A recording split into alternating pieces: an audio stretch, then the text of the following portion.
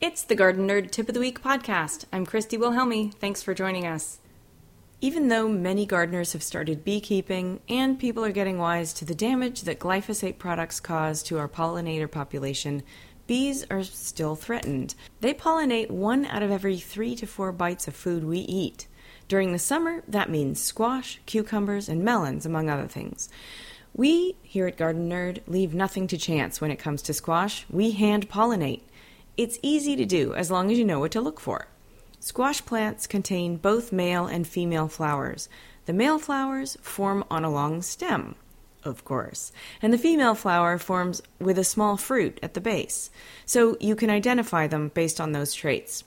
You can hand pollinate one of 2 ways. 1, pull off a male flower, take off all the petals, and rub the stamen of the flower up against the stigma of the female flower to transfer pollen from male to female. Or 2, if you want to leave the male flowers in place, grab a watercolor paintbrush and collect pollen from the male flower and paint it onto the female flower's stigma.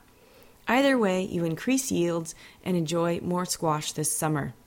Go to GardenNerd.com this week only and look at our Garden Nerd Gazette for pictures of what male and female flowers look like. While you're there, check out our latest newsletter. You can read information on how to take care of your tomato plants in our latest Garden Nerd Gazette as well. Summer is coming, so happy gardening.